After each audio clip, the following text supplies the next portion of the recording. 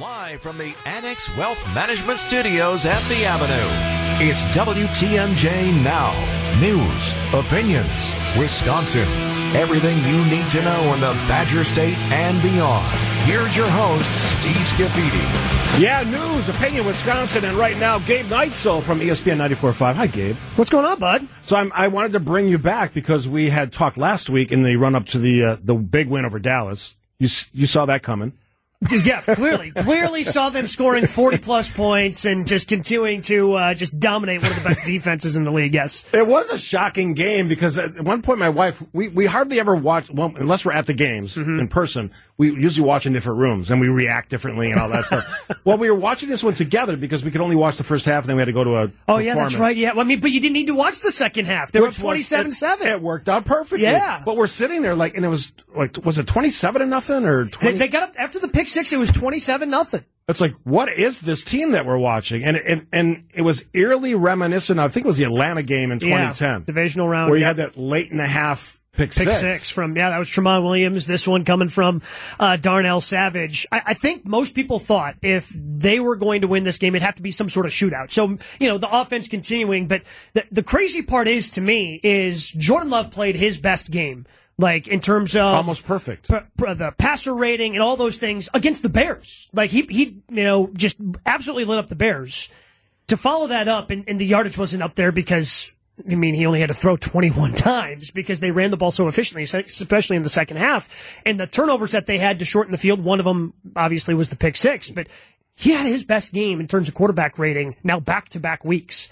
Might need to do it. It's going to be tough to do 158.3, which is perfect against the 49ers, but they need that level of Jordan Love to continue to go forward. You mentioned the running game. That is the key, right? You have Aaron Jones, who's now gone off 4 weeks in a row. Seems like healthy as he's been in a long time. That's the key to actually having a chance in San Francisco, in my opinion. My biggest gripe, and I've been bringing this up for years with Aaron Jones, and there's no doubt he's a dynamic player, but prior to this streak, he'd gone back-to-back 100-yard games once in his career. Like, there was a consistency level that just wasn't there. And sometimes it was because they didn't give him the ball enough. Sometimes it was he wasn't the efficient one. Like, they ended up giving the ball to Jamal Williams when he was on the team, and he would be the one having the efficient game. So there was a consistency thing there. But for him to go back-to-back, 4 in a row now for Aaron Jones since he's come back, that's been a huge part of, because Matt LaFleur always talks about marrying some of the run looks with the pass looks, and those two things are just working in concert together right now. A lot of the national conversation revolves around Matt LaFleur's offense and the comfortability of the players within it, including Aaron Jones, Jordan Love, receivers. You buy into that? I think that's part of it, and Matt LaFleur deserves a lot of credit, because if you think back to October, it wasn't just Jordan Love who was struggling. How many times at the end of a play did two guys were you to me apart? Yes. All right, Matt LaFleur's not calling a play. I guarantee you he doesn't have a play in the playbook where two guys end up 3 yards apart. Two receivers can shake hands as they're running. At the end. Like, that's not how NFL offenses work. These guys just didn't know what, So whenever he decided he was taking the training wheels off this offense, because let's face it, the offense hadn't earned it to that point. Hey, you know what? We just got to let it rip. And for whatever reason, those guys just responded to that, and the offense has been clicking ever since. Is it literally a flip of the switch? It started to make sense, or it has to be something. I wish somebody could explain it to me. I don't know if it was, hey, he's putting his faith in us, we need to reward that faith, and to a man, they've been able to pick it up, and they've been able to figure it out, and they've been rolling since then. But because this offense in October, it looks drastically different, and I cannot think of a team that's made this drastic of a change outside of adding a player. The only thing I can make it make a little more sense, so if you remember back in 2014, the first half of the defense that year, it was bad. Mm-hmm. They ended up putting Clay Matthews at inside linebacker, and it was a completely different defense for the last 8 games of that regular season and into the postseason run that we don't need to talk about how it ended. But at least they made Clay, and that made things make sense. There wasn't any big grand change to this team because, there couldn't be. It's just the pieces started to fall into place. The other we're talking to Gabe Neitzel from our teammates over at Jen, Gabe, and Chewy Show, ESPN 94.5. Other big talking point is the receiving core. They have just an amazing story. Every week somebody else shows up. Every week it's a different person. Tight end, receiver, Dobbs this week or last Sunday. It is a very unique situation where you have all of these young receivers who seem to be hitting their stride at just the right moment. And right now it works. I mean, CeeDee Lamb had like 1,000 yards more than the Packers' leading receiver. Right.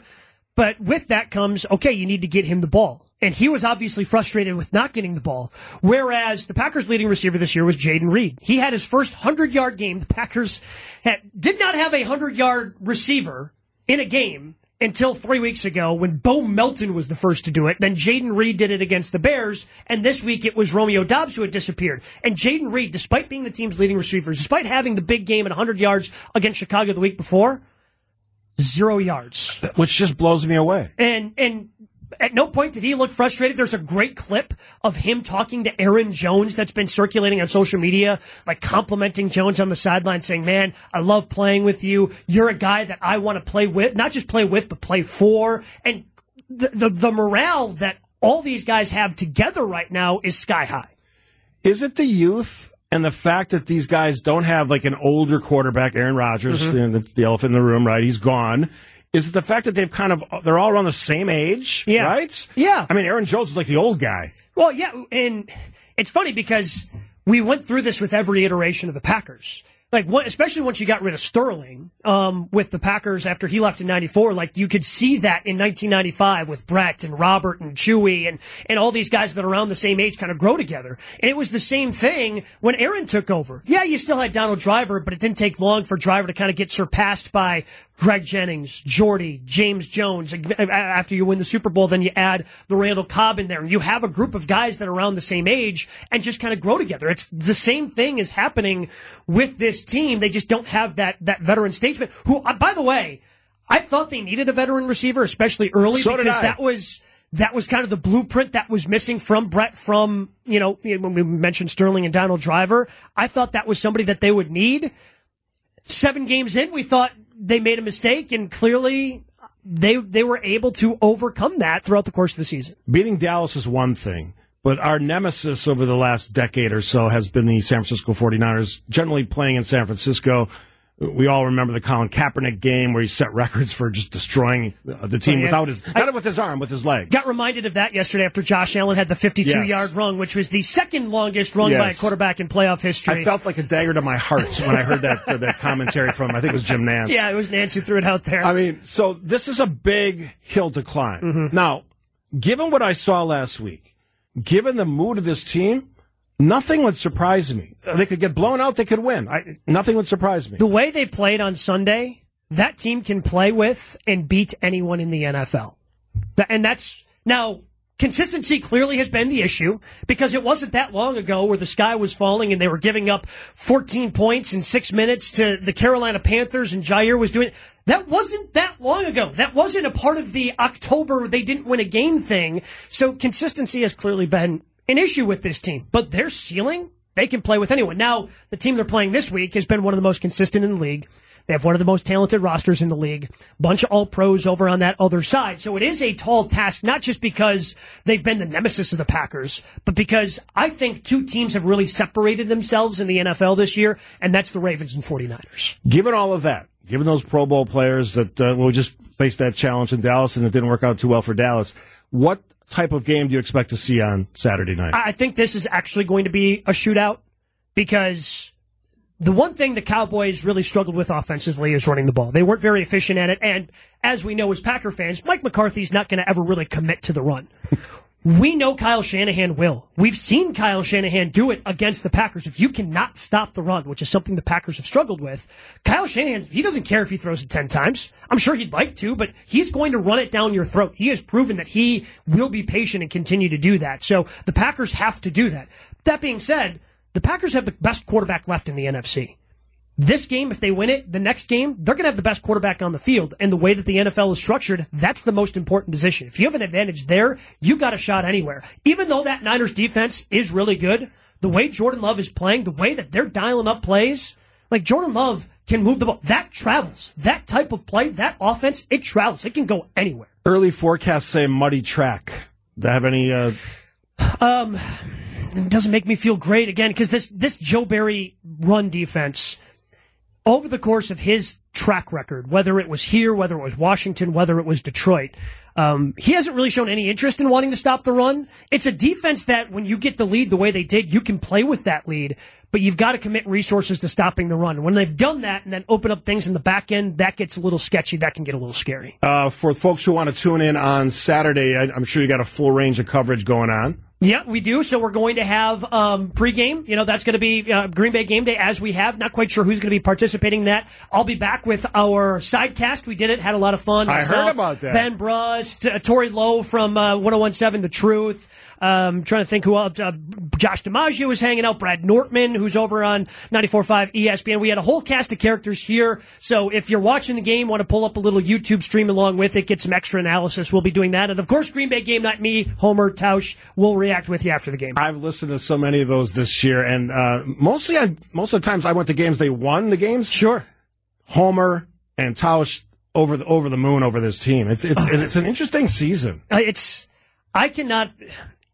I asked Rob Domofsky this on our show earlier because I cannot think of a quarterback or even any player that has shown this much in-season progress as Jordan Love. Like, you can think of it over an off-season. Somebody makes that year 2 to year 3 or year 3 to year 4 leap. But for him to grow from where he was at the end of October to now, I cannot think of a player who's grown this much in season. From in-season desperation to playoff delights, right? That game Saturday or Sunday was amazing, and we shall see what happens Saturday night in San Francisco, or I should say San Jose. Yeah, I'm looking forward to it. Santa Clara, wherever they are in Northern California. Yeah, so I'm excited for this week, only for this reason. All unexpected. Unexpected. And that's why I'm trying to, as a Packers fan, savor this as much. Because after this run is over, no matter what happens, the expectations come. And this is just more fun because it was unexpected. So I'm trying to savor that Bears win. I'm trying to savor this Cowboys win a little bit more than I typically would, because after this year, in 2024, expectations are going to be placed upon Jordan Love and the Green Bay Packers. Off-season this year, however this shakes out, is going to be absolutely amazing because they've got this young talent that you can build upon. They've got draft capital. They got a ton of picks. They got a bunch of picks. What's this team going to look like next year? It's going to be exciting. Yeah, I don't know what the team's going to look like next year, but it's going to be fun regardless. All right, Gabe Neitzel, always appreciate the conversation. ESPN 94.5, Jen, Gabe, and Chewy. Check them out 7 a.m. right here on the network, GKB. On GKB. Yeah, appreciate the time, Steve. Absolutely, always fun to talk to you.